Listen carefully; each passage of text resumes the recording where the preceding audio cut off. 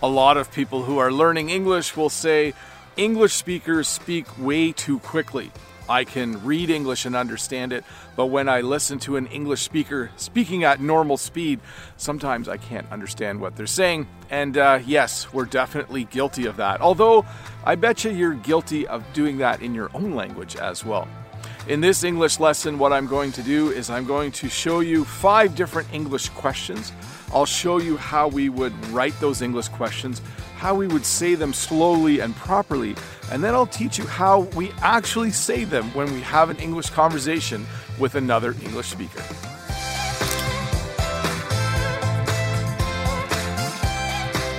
All of the questions and responses that I'm going to teach you today are from a pretend conversation between 2 people, and one of those people is going on a trip.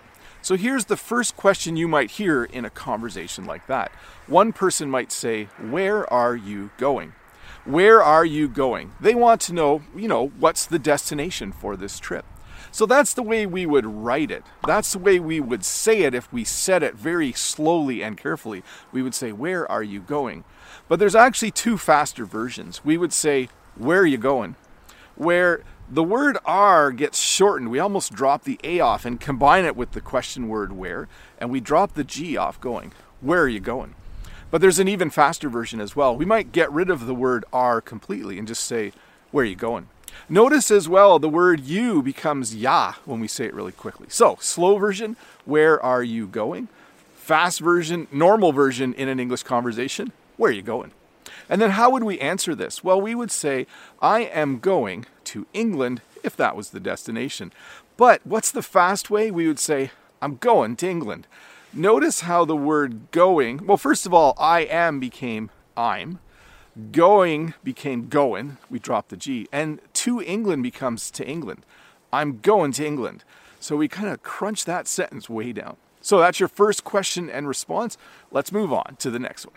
The next question you might hear in this conversation would be the question, how are you going to get there? Maybe you're in Europe and you can take a car or a train or a plane. Someone might ask, how are you going to get there? So that's the slow, careful version of the question. How would we say it faster? We would actually say this, how are you going to get there? So instead of saying, how are you going to, we say, how you gonna? Notice "you" turned into "ya," and "going to" turned into "gonna." How are you going to get there? So the long version, how are you going to get there? The short version, how are you going to get there? By the way, the second sentence up here, this is kind of just Bob spelling. This is Bob English. This isn't any official way to write fast sentences, but it just gives you an idea of how you would say the sentence quicker. So how would you respond to that sentence? You would probably say something like, "I am going to take a plane." And if we sped that up, you would say, "I'm going to take a plane." Slow version, careful version, "I am going to take a plane." Normal, fast version, "I'm going to take a plane." Notice we've combined "I am" into "I'm," and "going to" into "gonna" once again. So the full question, how are you going to get there? And the answer, I'm going to take a plane. The next question you might hear in a conversation about a trip is, what are you going to do there? If you're going on a trip, you probably have plans. There's something you are going to do. So the long, slow version would be, what are you going to do there? But in an actual conversation, you would hear this. What are you going to do there? Notice how what are you going to do there becomes what are you going to do there? It really, really gets sped up. A lot of things get crunched together. So instead of what are you, it gets crunched into like, what are you?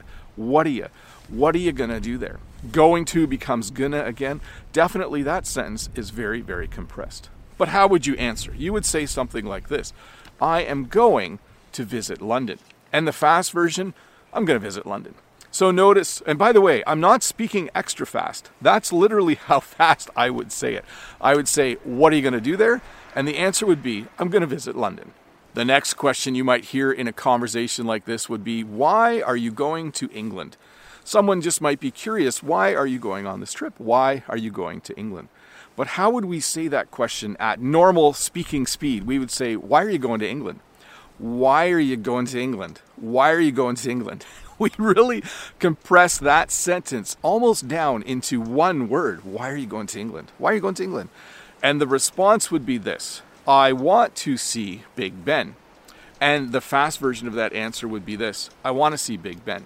When you say want to and you say it quickly, it becomes wanna. So, why are you going to England? Why are you going to England? I want to see Big Ben. I want to see Big Ben. We've used almost all the question words except for when. So let's do a question with the word when.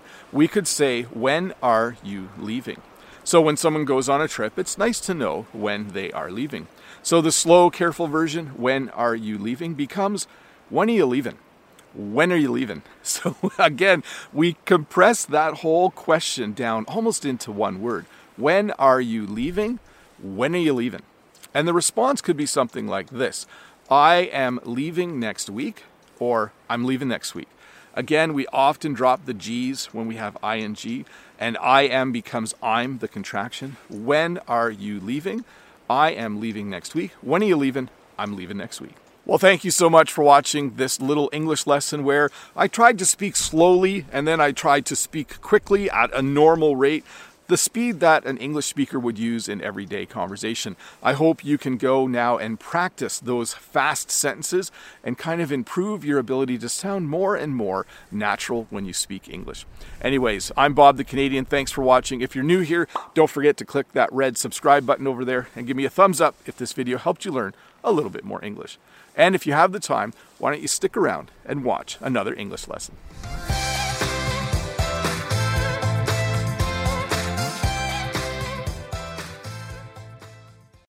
Hi, Bob the Canadian here. Thank you for listening to this English podcast lesson.